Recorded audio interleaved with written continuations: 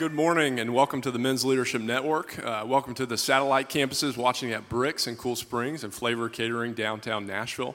Welcome to everybody here in Nashville or at the Franklin campus. Just a reminder before we get going here, you're going to have some options to ask some questions. If you want to tweet those in, the Twitter handle is @leadership_net, or the email is questions@mensleadershipnetwork.com. Also, if you've got some cards on your table with the upcoming schedule of speakers, as well as if you're new and want to fill out a guest card to give us your contact information, that'd be fantastic. This morning, it's my pleasure to introduce Mike Hamilton. Many of you know Mike from his time as athletic director at the University of Tennessee. He was there for 8 years. But was at the university for 20 years. Prior to Tennessee, he was at Wake Forest and Clemson University. He is currently the executive director of Show Hope, an organization that focuses on restoring the hope of family to orphans around the world. And he's also founded and works with Winfred Henry Partners, focusing on nonprofit consulting and executive coaching.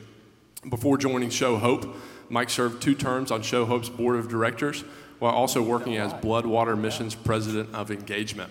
I referenced his time at Tennessee. At Tennessee, he was instrumental in growing revenue tenfold to $45 million annually, and a total of over $500 million in the athletic department. In addition, $275 million in new or renovated facilities were constructed during his tenure.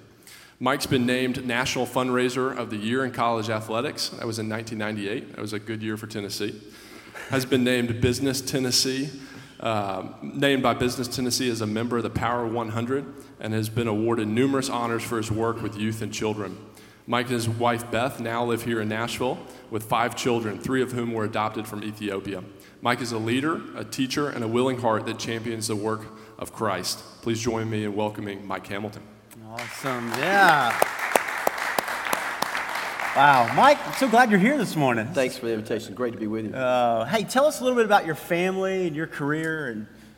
So my wife and I are both from Brevard, North Carolina, which is just over the mountains, and we have 5 adopted children. The intro mentioned 3 were adopted from Ethiopia, but all of our kids are adopted, and 3 years apart, from age 20 down to age 7. And those first 2 adoptions, I would say that was about us creating our family. And then we felt a call in 2007, 2008 to the orphan crisis, and didn't really know what that looked like, but it ended up with us adopting 3 children from Ethiopia. So on the personal side, I've now been married, it'll be 28 years this summer. My wife is involved she's a therapist and counselor for women and women's issues, and it's a great marriage, and we love being in Nashville. Wow. Career-wise, started out in banking, actually, and then went back to get an MBA and worked for the Clemson athletic department, and that led to a 26-year career in college athletics before then shifting to nonprofit work. Yeah. Well, tell us about your time. I mean, a lot of us know you from Tennessee, so tell us about your time as athletic director there. Yeah. So when you go to a school in college athletics, many times it's a job where you're transitioning to other schools quickly. I was blessed to be at one place for as long as I was, and so the chance to follow Doug Dickey in 2003 was an unbelievable honor, and particularly at a place like the University of Tennessee. And so those are hard jobs, but they're fun jobs. They're transformative jobs, both personally and then what you get to do with the student athletes that you're able to interact with. And we had a lot of success, and then we had some failures. And I think you learn from both of those equally such, or you should anyway. And the chance to be a part of championships and excitement and hoisting trophies, and then the hard of having to be involved in some difficult decisions that ultimately led me to decide that it was time to walk away. And I don't look back at any of that with anything other than just real honor of being able to be involved there, and the chance to be a part of particularly student athletes' lives. And I felt like I grew so much during that time, and so many life lessons that I'll never, ever forget. Well, talk about that. What was your favorite part of that job? But also, tell us some of the challenges. I mean, because a lot of times you see it's all glamorous. And, sometimes I think you're best able to assess the true meaning of something in retrospect. And I've done a lot of that kind of work personally over the last 4 or 5 years. And the 3 things that really keep coming back to me, are the things that have really mattered in my life. And these were all present in college athletics, and now I see them also in other things that I do. One is, it matters to me to be a part of something that is about transformational lives, in particular young people. So in college athletics, to see young people who come into school, many of them first-generation college attendees, to see them as young teenagers coming in some ways scrawny and that kind of thing, but yet when they leave, to leave as grown men and grown women and ready for the world, and to be able to bring about generational change in a lot of families. So transformational lives clearly was one thing that I reflect back on as being really important during that time. Second, for me, it really gave me a sense of what does deep relationship mean. And part of that comes out of transformation, obviously, but as I look back now, having interaction with men and women who came through our program now 20, 25 years ago, and seeing them grow and mature in their jobs and having families and those relationships and what they matter to me. And I realized maybe at the time it was about I was doing a job, but over time you see where the relationship really comes into play. So deep relationships were part of it. And then thirdly, I'm a person that I've discovered that I like challenge, and particularly things that people say can't be done. And the one that I go to most frequently probably is becoming AD in 2003, and in a time where we had had 5 basketball coaches in 15 years, and many people thought, well, that's just who we are in basketball. I really felt like we felt like that we had the resources and the fan base to perhaps achieve more than that, and so to see transformation in basketball, what ultimately led to the most successful 9-year run in Tennessee basketball history, was something that was very gratifying. And now I see that in the work that I do in the nonprofit sector, transformational lives, relationships that matter, and doing things that people say, man, can you really accomplish that?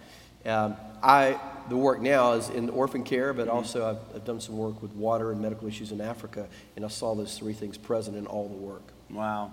I love that about your heart, because, right, it's not just doing a job, it's you're investing in people and you're growing people. And as disciples, that's our call, as followers of Christ, and I appreciate that. And talk about how you had some strong personalities when you were at the University of Tennessee. Right. So whether it was Lane Kiffin or Bruce Pearl or these different people, how do you interact with people who have these strong personalities? Yeah, well, so I think the main thing I would encourage folks to realize, and maybe at some level we do, is that it's really about a one-on-one relationship and understanding who someone is, and also understanding that every single one of those people goes about their life in their own unique way. And while they may have fame or notoriety, and many times it's positional leadership. It's because they've achieved being a head coach at an institution like the University of Tennessee, or they're head of a certain corporation or whatever. And so it was really just like this. It's conversation regularly. It's understanding where somebody's vulnerable, trying to help them in those places, encourage them where they need to be encouraged, an assessment of who they are as individuals, and particularly in a leadership role, trying to find out where you can serve best the people that you're working with to allow them to achieve most what they're trying to accomplish, in my case, on behalf of an institution. I think that the other thing, too, is much of this image is created as a media right in some ways. That's not to disparage anybody in the media. It's what we're about in our society today, unfortunately, in many ways. There is this obsession with athletics in America, and if anybody questions that, I would love to have a longer conversation. But I think that because of that, in some ways, many of the men and women that come through athletics, both college and professional, are built up into a place that, candidly, I don't know that they can really do what everybody thinks they can do.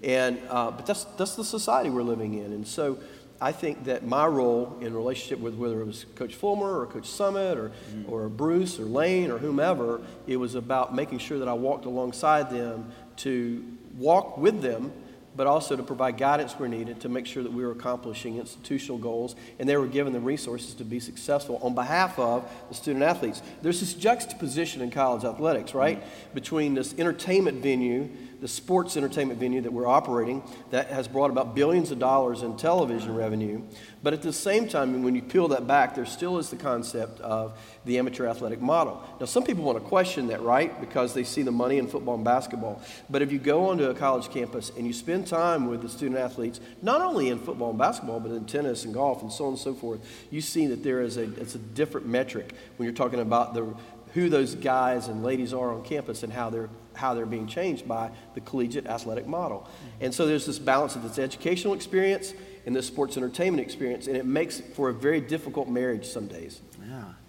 I love the way you said that just a while ago about serving them, and that comes back because we're talking about vulnerability and leadership, to understand that those coaches have a huge impact on these kids, right? And your role, and it sounds like this is what you've done in every place you've been, but to empower others to do work for, building people up, and talk about transformational leadership. That's that conduit of us. It's not always about us. It's about us empowering others to do that. Yeah, amen. And I think that probably a lesson I had to learn early on in the athletic director role was I was trying to be everything to everyone, and to have my influence in the different places that we served in the program. And I came to a realization very quick that was a recipe ultimately for leadership failure, because you want to be able to hire people who can do the job and do it well and effectively and lead well, or you don't have the right people in the job. And so there has to be a level of trust there. There has to be a level of vulnerability, if we want to use that term there, to allow people to accomplish what you've hired them to do.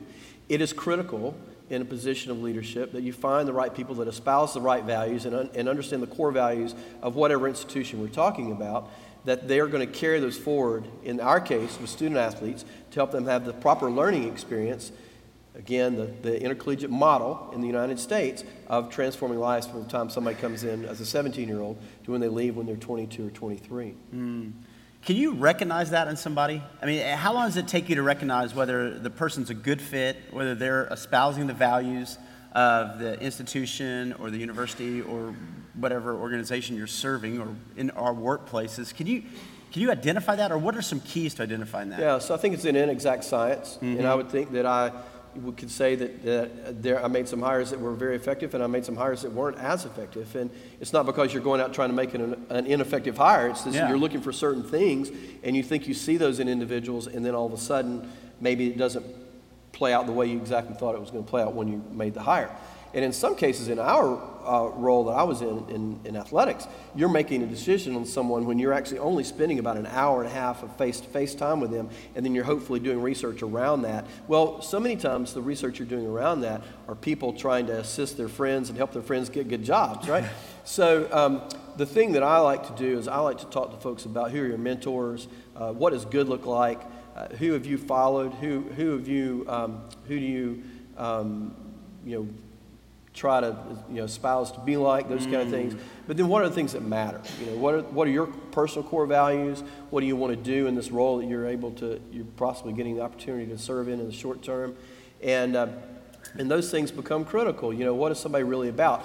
The difficulty is trying to peel that away and find out what is good words in an interview setting versus what's real. And there's an element of trust that has to come into play there, right? And then sometimes you get in the actual role with someone and you begin to see that maybe what you thought you saw is not exactly what you now see. So then that's where leadership comes into play, of trying to assess, did I misjudge this person, or do I now have to say, okay, these are the things that I heard you say you were about. Are we off calibration here, and how can I get you back on calibration? And what are the ways that we can serve each other to allow you to grow to what you say you want to accomplish and do the best for those who you're working with? That's a great insight, because it's not just at the interview time, and all of us in our different areas of work in ministry. There's times that people come and join the team, right? But then it's later on too. Leadership doesn't stop just hiring that person. Leadership goes on of building them up and encouraging them and helping them stay calibrated to the organization and the mission. Well, the things you learn, there are some critical factors that have to be in place. One is, someone has to be a person of integrity and be able to speak truth and to be able to receive truth at the same. There's two things there: be able to speak truth and be able to receive truth. And then I think that another thing is you have to have someone who has a willingness to learn, a willingness to listen, a willingness to ask good questions, a willingness to receive proper feedback. Those kinds of things, and those become critical factors in the success of an individual. We're all changing, right? And so, are you going to grow as a leader when you're in the role? And then whether it's 360 leadership would say, both from the bottom up and the top down, how are you helping the person grow in their capacity to become the best leader they can be? And that's the challenge we all have as leaders. Yeah. I will say this. I also think you can't discount cultural fit. I think that what may work here at Rolling Hills may not work at another church in town, obviously, and what may work at a nonprofit, a ministry like Show Hope may not work at, in my case, I was at Bloodwater before, and so you have to find out what's the fit for your particular institution. Not so much so that you're locked into that being the only way to do the work, but how does it fit your culture at a particular institution? Wow, that's good. That's really good.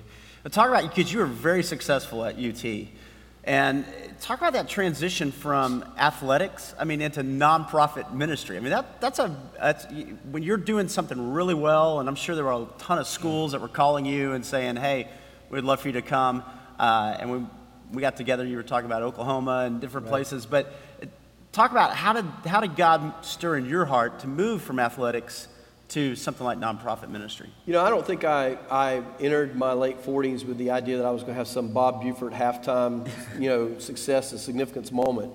But again, reflecting back, I think God put my story at a place in the early 2010s, in a place where He was clearly preparing me for something else. And I'll never forget, I had a chance to go to another major institution in the summer of 2010 as an athletic director, and I was just really loyal to UT, and I'm not interested in going. And the next week was when I found out that our basketball coach had lied to the NCAA. And at that moment, I went home and I told my wife, I said, our time is here. Our time here is over. It's now a matter of how this is going to play out over the next weeks or months. And at the same time, on a parallel track, we were going through our adoptions of our children from Ethiopia. And our youngest daughter, her name is Kalu. Her name was given to her by her birth mother. And in an airport in Addis Ababa, Ethiopia, and sitting and talking to an elderly lady, what I found out was that Kalu's name meant get the word out. And it literally means get his word out. And so we began to ask the question about how we could step into this equation of having had a platform at UT, having a platform at UT at the time, how could we begin to get the word out about pediatric HIV, about the orphan crisis and many other issues. And that led to us doing a fundraiser to bring about attention to Africa in Knoxville in 2010. I really then began to feel the call to go in a different way, not just to get my children, but to see what else was there. And while I was there, in January of 2011, I'll never forget it, I really felt this like, what am I doing all this for? And have I really found my true purpose in what God's called me to? And I have these abilities, but maybe I'm not applying them in the ways that He wants me to apply them now. And so a couple, 2 short months later, we actually made a change with Coach Pearl, who is a dear friend, but hard place, but the right decision for where we were at the time. I ended up getting death threats and all those kind of things that you end up happening in the SEC. And I can laugh about it now, But I said, it's just time. It's time to move on. When you get to a place, and I think many leaders, particularly leaders who've had success over a period of time, if they get to a point where their leadership capacity, leadership ability has been marginalized, so many people stay on too long. And I probably was pushing that gap. But I felt like it's time to move on. And I need to set pride aside, I need to set ego aside and understand that God's called me something new. Now, and I've talked to a bunch of my friends in college athletics who today feel those same pressures some days, but they're like, I don't know what I would do. Well, let me tell you, if you've been an athletic director, particularly in an SEC school, you have capacity to do other things. And maybe you don't realize that when you're in the moment, right? So I felt like God was calling us to someplace different. I didn't know where, I didn't know what, but I went to my chancellor in May of 2011. And, I've got this friend of mine that always says, well, when you were fired, and I saw something the other day in the commercial appeal, when Mike Hamilton was fired, I wasn't fired. I probably would have been fired in 6 months because we were not going to be as successful in football, and I have to be a realist that, there was going to be the next person in line. I was the next person in line. But I just felt like it was time to move on. Then it becomes, what do you do now? And at the time, I was fortunate. I became an athletic director at age 39. So when I left UT, I was still in my late 40s. And And so it becomes how do you want to use your gifts? Well, the natural place to land is along with staying in athletics. I've done this for 26 years. Yeah. And I shared with you I had an opportunity to go to the University of Oklahoma and work with a dear friend there. And long story short, we couldn't get to the finish line. And I've had some opportunities with some nonprofits and some for-profits. And really, we started thinking about where do we want to live? We've never really had the chance to say, where do we really want to live? And that place for us had always been Nashville, but we couldn't figure out how we were going to get here. So we made the decision we were coming to Nashville. And I happened to serve on a couple of organizations at the time, boards, one of whom was needing some consulting. And we moved to Nashville. I started doing consulting, led to them hiring me full-time. Bloodwater, great organization doing work in Africa. And did that for 3 years until God raised my eyes to something different in the fall of 14 and led me to now working with Show Hope. Describe your work with Show Hope now. I know you're heading to China tomorrow. Yeah, I headed to China tomorrow. So our work is in orphan care and adoption. We do 4 things in particular. We have 6 care centers in China where we take marginalized children who have many been left in dying rooms, and we bring them in for surgeries and care and hopefully put them in a position to be adopted. Or in some cases, it's strictly palliative care. We're going to love them, show them the love of Christ in the short time that they're on earth so that they die with a family. And that's a hard thing to talk about, but that's the reality of it. And then we provide grants for families who want to adopt. And now we've done that for 5,000 families for adoptions from 53 nations. We have a college orphan awareness program called the Red Bus Project. It's a big London double-decker bus that we take onto campus it's a roving thrift store, but that's the conduit for bringing students into conversation. It's not a fundraiser. It's to say, hey, you know what? The orphan crisis message is real. There's another new orphan every 18 seconds. Who's delivering that message to the most communication-savvy generation of all time? Our college students. We want to be that person. We want to be that organization. We've now done that for over 130 universities, just finished a run through the Carolinas over the last couple weeks. And then finally, we do pre- and post-adoptive therapy. Adoption is glorious, but adoption's hard. And so how do you bring families into this story and try to peel away the shame? Because it's natural to go to a place of shame and say, this is my fault. This is my fault. But adoption stories begin in themselves out of trauma. And so how do we go and work with families and say, let's talk about how you can now bring this, you deal with attachment issues, deal with trauma issues, to hopefully derive the most healthy relationship possible with your children. We do that by 2 ways. One, we send counselors and professionals to Texas Christian's Institute of Child Development for professional training. And we scholarship those folks. And then we also involve families in a conference every year called Empowered to Connect. We just had it in Nashville a couple weeks ago, broadcast over 450 churches and almost 20,000 people. And that's been a way for families to become involved in the conversation. My work, particularly as executive director, has been about to hone the organization in such a way that we're prepared for the next phase of our work. And then, having done a lot of that over the last 16 months now, prepare us to look outward and onward and say, what is God calling us to be as an organization? Not necessarily just what we think we're going to be, but what is God calling this organization to be? So that's the purpose of the trip to China tomorrow, is to take 12 donors to China to see the work and say, let's vision cast for where the organization can go. Wow, love it. There's a lot of parallels when you think about it between your role as athletic director to your role now as executive director.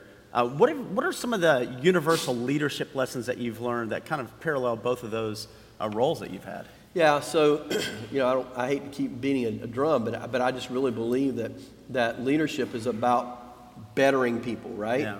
And so I look at it through the lens of transforming lives. I think that so many times we're ready to always speak into situations based upon our knowledge, and typically if you're in a leadership role, you've gotten there through some life experience or through time or through attrition or hopefully through performance. And so when we arrive at that point, many of us think that we have all the answers.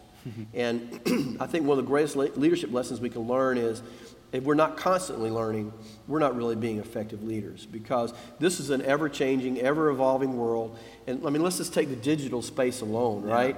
My 16-year-old is the one I go to for some of my answers now, right?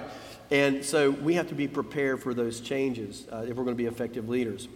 And I think that so often we don't listen well enough in that regard. I like to read as one of my growth methodologies, because it's gleaning a little bit of information, a little here, a little bit there. I think we also, if we're going to become effective leaders, we need to observe leadership from outside of our particular space. So let's say you're a general contractor.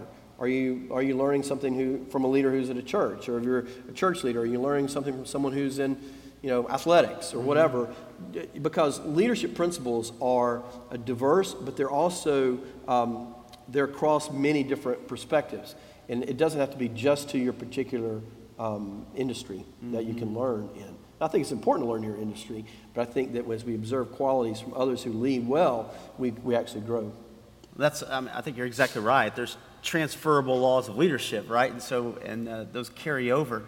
Talk about, you've been very successful, and God has blessed you and every place that you've been. But what I also see is it hasn't led to pride or arrogance, which it does with many people. There's a humility about you, and there is when we talk about vulnerability in leadership, talk about how humility and vulnerability have really allowed you to have a greater capacity for leadership. Yeah, well, first of all, I realize it's all God's. Yeah. And any opportunities that I've been given, it's been through His grace alone that I've received those. I mean, I think back sometimes about standing on the field at Neyland Stadium, getting ready to play the University of Florida or Alabama or name the team, with 100,000 people in the stadium. And I followed 4 athletic directors, all of whom are in College Football Hall of Fame. And, I didn't play athletics beyond my high school years. And I think, how did I end up here? Well, how did I? It's God's grace. I did a program one time called Anything is Possible, and I'm like, dude, I'm your guy. Anything is possible. So I forgot your question, Jeff. So humility, I think that we learn from when we truly realize that it's a gift we've been given, and this is God's calling on our lives, then we have to be humble about that, right? And how do we learn from that? And in my particular case, I also had to learn a few hard lessons from failure. I admit that at somewhere along the lines, I probably became prideful. Everybody, when you're in a position of leadership like I was in at UT, a lot of people want to say good things to you. And then the worm can turn pretty quickly, and some people want to say things that aren't as good to you. And you begin to realize, what's this really about? My wife is always good about saying, you're really serving one, Mike. You're serving one. You're serving the Lord, and that's who you're serving. And so I think that's where it all starts. That's what it's all about in the end. And so today, when I look at my career and my career path, many times I look at my 26 years in athletics as maybe that was the setup. Maybe that wasn't the end. Maybe that was the setup for now what God's called us to do going forward. I get invited to speak a lot of places, and the primary reason I get invited, I know, is because I was director of athletics at the University of Tennessee. But if that allows me to tell some tidbit of information that speaks into somebody's life, that says something to them at that particular place, I'll take it every day, because I feel like, back to Kalu's name, it's about getting the word out and learning from our experiences. Life is about story. It's about story. And we all have a story. And I have a better assessment of what my story is now than I ever have before. I've now seen where I operate out of my story, my childhood, things that mattered and things that were hard or good in my childhood. And so looking back and reflecting on that now, I see exactly where and why God has me, where I am today. I didn't understand that in the process. I can't tell you what this afternoon looks like. I can't tell you what tomorrow looks like, but I rest in the promise that I know that God has a plan for my life, and I'll be able to see that in retrospect. And some days it may not be that day looking back. Someday it may be, a year from now, or in heaven someday, that we look back and see the purpose in that. But I see clear purpose in God's role in my life as I reflect upon my life at age 53. And maybe that's all, fluffy to a lot of folks, but it's just real. Yeah, it's just real. It's real. It's real. I'll talk about, we all are spiritual leaders, right? Just by the grace that God's given us, and to be spiritual leaders in our home and then at work. And a lot of times we get those reversed. We spend a lot of time talking about work, but talk about being vulnerable as a leader, even in your home, with your wife or with your children. What does that look like? Yeah, I think it's a willingness to admit that you're human and that you're a sinner. And I fail, and my family sees some of the most abject failures in my life. In my life, many days. We were with our daughter in London over the last few days as she was over there studying, and I had one night in particular where I would say that I don't know that I'd call it an anxiety attack, but I really just had this really significant level of stress about where things were, and I said some things I shouldn't have said to my daughter and to my wife, but I had to go back. I had to step away, and then I had to come back and say, would you forgive me? Because those are not things were not meant to hurt you personally. They're dealing out of my own crap. Pardon my language. No. And so I think that the way that my daughter in particular, now that she's 20 and we're having more adult conversations, the thing that she's always said that she admires about our relationship is that I say hard to her. So there was a conversation she was having with her mom this week, and she's kind of a leader type, go-getter type, my daughter, and she was, I thought she was disrespectful in one of the things that she said to my wife. And so we went to we were at a Subway stop, not Subway the restaurant, Subway the tube. and I said, Madison, I tapped her on the shoulder and I said, Madison, what you said right there to your mom, you say that in the workforce, you're going to get fired. And she said, well, you guys aren't my bosses. And I said, exactly. I'm going to leave that right there and let you think about that for a minute. And she's like, wow, and came back to me and, Dad, I'm really sorry, and I really, and so it's being willing to be honest and truthful. We don't tell truth. We don't speak truth enough anymore. This country, part of the reason we are where we are is we're hunkered down, and we're not speaking truth to each other. Yeah. And truth's hard, right? But I think truth changes things. And I want somebody to speak truth to me. Yeah. I don't want to hear your BS. I want to, if you've got an issue with something I'm doing or an issue with something I've said, tell me. And I may be mad for a period of time, or you know what? It may be something where the scales fall off my eyes. Speak truth. Speak truth. That's the one thing as a leader in the workforce, leader in our home, leader in church, speak truth. Yeah. Speak truth.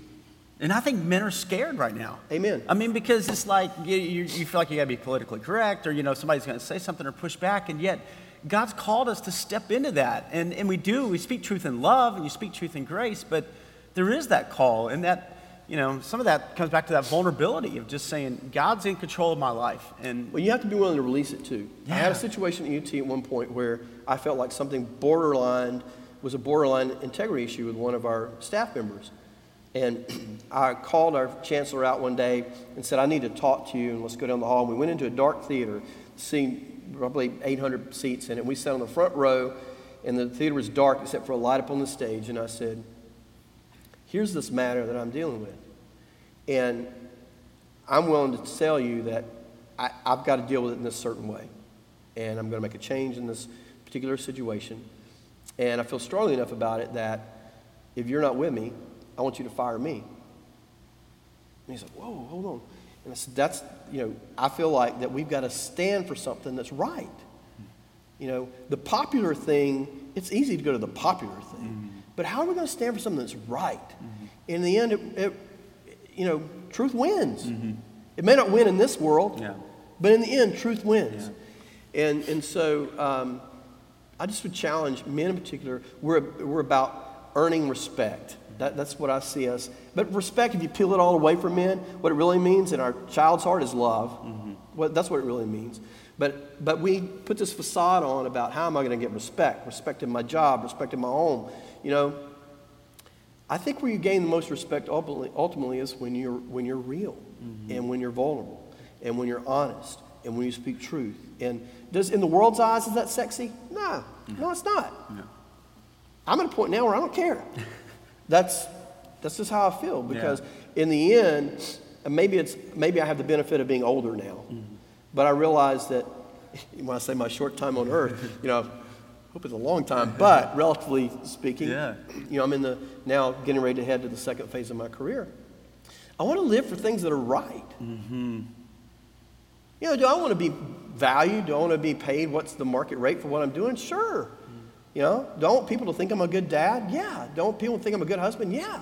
But the main thing I want to know is when it's all goes away and I close the door at night and I look in the mirror, I'm like, God, did I live for you today? And I fail on that a lot. But that's what I'm trying to judge myself against now. And some days I want to get down on my knees and just cry and say, why me, God? Why have I had to go through some of these things I've had to go through? And my sin for so long has been, I want to be loved. I want to be liked. I want to be validated. Well, you know what? I had that. And then I also didn't have that. And that hurt. It hurt some days. But I found out where my strength really is in that. And the rock, the true north, right? And there's days where I rage against that. And I want to beat Jesus on the chest and say, why the hell is this happening to me? But I see purpose in it in retrospect. So bring it on. Let's go. I know there's going to be hard in my life. We were not promised an easy life, right? Right. It says that in the Bible. Right. And man, have I seen that. Have I seen that. And so when I rage, typically it's a short-term rage on those kind of things. And then I come to the realization that I'm being pruned. And God's growing me to something else. I don't know what else that is. Yeah. Well, I love that. In your heart and your passion for looking in the mirror and saying, am I doing what God's called me to do? Am I making a difference for his name and for his glory? And yeah, it starts at home. It starts with your wife. It starts with your kids. But it just goes out. You look at every moment to take captive every thought even that comes in your mind and say, I want to live my life for God's glory. I get one shot at this. Yeah. And so what do you want at the end of the day for your legacy to be? Oh, man.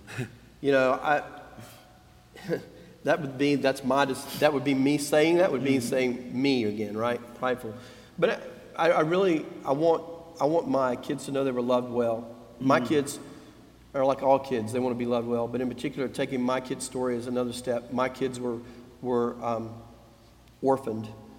3 of them orphaned formally in the fact that both their parents died. And then my older 2 that they were placed for adoption. I want them to know that God put them in a place where they were loved well by their father. I want my wife to know that I've tried to live the best I can for her as a husband and someone who's a helpmate and a supporter and a leader in her home, our home, and knowing that I fail on that miserably daily, but I'm trying. I'm really trying. And then I want the people to know that I work with, that I'm walking alongside them, not just in front of them as a leader. There are days when I have to be a leader in the sense that I'm the only one that I have to make the final call. Yeah. But I want them to know that we're walking along together in this, and that I value every single person in every significant role. And then I believe that there are reasons why I've been able to go through the different things that I've been able to go through in my life. And so many lessons learned from that. And I accept these kinds of opportunities today because I feel like God's saying you need to share. I don't know why. Maybe it's somebody at Cool Springs that hears something they didn't know, or downtown or here. But I don't know why. Yeah. But I just feel like this is where God's placed me, and that I have to do that. And so if I can speak truth for one moment to one person out of whoever might ultimately hear or watch this, then I feel like that's part of my thing that God has called me to. Yeah. And so it's living a life in such a way that when I get to heaven, God says, well done, my good and faithful servant. Oh, man, I love that. Give us 2 takeaways, just short takeaways for spiritual leadership and being vulnerable as a leader. Yeah, so the one thing we have the hardest time of doing in America, listen well and give your eyes. I think so many times we're like this now. We know it, right? It's this way in my family. Everybody's looking down all the time. There's a value in giving your eyes to someone. And when you give your eyes to someone, you listen more effectively. And when you listen more effectively, you're able to see in someone's heart in a more profound way. And that's where you can affect someone's life. And then the second thing is, in now listening well and seeing your eyes, how am I going to operate with integrity and truth with you?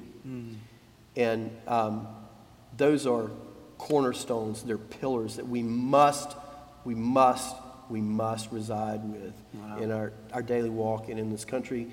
And I think that if we don't get back to that, I'm not trying to be, I just think we're headed to more treacherous ground. Yeah. Mike, this is awesome.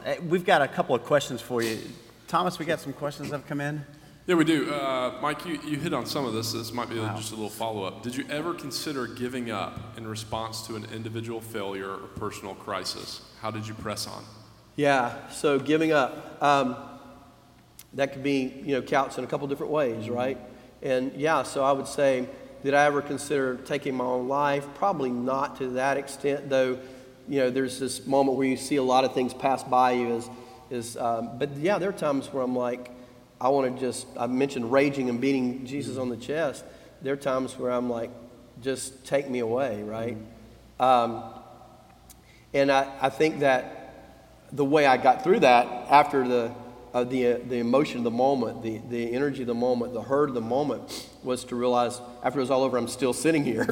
It's then, okay, now God, what did I need to learn from that? What is the takeaway from that? And what do you want me to do with this going forward? And man, it hurts. We had a really hard crisis with one of my kids in the fall of 2014, and I was just devastated, and was like, man, am I just a total failure with my children? But I learned so much through that now maybe I'm just a little bit better parent from. I wish I could say I was this much better parent from, but it's just taking what's the Bible verse talks about, a lamp unto my feet. Mm-hmm. Well, if you have a lamp unto your feet, what that means to me typically is you're seeing one step at a time. And so it's having the courage to be able to take the one next step, and knowing that God then will light your feet again to take the next step. So good. Yeah. Man, you're right on. We got one more? Yeah, let's do one more. We're going to go with this one. What was the hardest decision you ever had to make in leadership? Man, you want the litany? Hardest, I think you could look at that in different ways. I mean, some people would judge hardest as, you're going to probably sit and say, well, it's the most public success or failure of your decision. But there are hundreds of decisions in leadership that no one outside of your very small circle ever sees. And, and they all have implications. And so I don't know, I really couldn't pinpoint one. I mean, obviously when you're making changes of hiring and firing decisions, those are incredibly difficult, particularly when it's not just the lives of the individuals. Let me talk about Coach Fulmer and that relationship just real quick. So when we had to make the decision in football, that affects him, it affects his family, it affects his daughters, it affects his wife, it affects his mom, it affects 9 assistant coaches, all their families. It affects strength and conditioning and training room, and it's like turning an aircraft carrier around in the Tennessee River. So yeah, I think that's a hard decision. Now, that decision wasn't made unilaterally, it's made institutionally, but I was the one that had to sit like this and have the formal conversation. And so there are a lot of those kinds of decisions, some more public than others, where they were hard. But here's the thing, you can't shy away from hard. It goes back to the whole truth discussion, right? And so I'm writing a book. Maybe I'll put all this in the book, right? Good. So there were a lot of hard decisions. But the changes that the public go to probably more than anything else are the changes that we had to make with high-profile coaches who had some level of significant success. But everybody's not privy to all the backstory on all that, and won't ever be privy to all the backstory on that. And you have to, as a leader, you have to rest in the fact that sometimes that's just the way it's going to be, and you have to make the decision regardless of that. I love how you said that we shouldn't shy away from hard decisions. And I think all the men here, God has called and equipped us to be his ambassadors, to be the hands and feet of Christ. We can't abdicate that responsibility. We can't sit back, but we've got to step in, and we got to love our families well, our wives, our children. We've got to love the people around us well, but we've got to be willing to step in, and sometimes it's hard. Well, and when we don't step into the hard, many times that's a temporary solution. Yeah. We do something and maybe it fixes it for the day, but, eventually the tire blows, right? And so you have to be willing to make the hard decision, even at your own personal risk, your own personal career risk or whatever, sometimes relational risk. That's huge. Well, I'm thankful, Mike. This has been fantastic. And, I believe as we grow as men in our walk with the Lord first, and then as our leadership, it impacts our family, it impacts children, it impacts our communities, it impacts generations. And so thank you for giving your time. So let me pray for us right now. God, thank you for today. Thank you for Mike, Father. Thank you for his life and the way, God, you've used him, not just at the University of Tennessee, but Father, what you're doing through him now with Show Hope and God, just precious orphan children that are finding a home and finding a life. And God, you are impacting him in an incredible way, Father. And God, I pray that we can learn today about what it means, Father, to be spiritual leaders. Father, give us a desire to step in and to love well, to serve well. Father, to speak the truth. I love when he talked about Give people our eyes, God, that we would listen and we would hear. And so use us, God, as spiritual leaders, Father, today and every day of our lives, God, so we can look in that mirror and say, hey, one day I'm going to hear from my Father, well done, my good and faithful servant. God, we love you so much. Thanks for this time. In the name of Jesus, we pray. Amen. Amen. Wow, good job. Well, thank you, Mike. Thanks for doing this morning. We appreciate it. Be on the lookout for your Men's Leadership Network recap email. It'll come out this afternoon. It'll have a link to the video for this morning, as well as links to the previous 20 other videos that we've had. It'll also have some helpful notes and some takeaways from this morning. Next week, we're going to have the pleasure to have John Felkins with us. He's the director of coaching for the Dave Ramsey organization. We're going to be talking about the importance of passing leadership on. So you don't want to miss that. It'll be next Thursday. We'll start with breakfast at 6:30, and we'll get kicked off at 7. Thanks for joining us.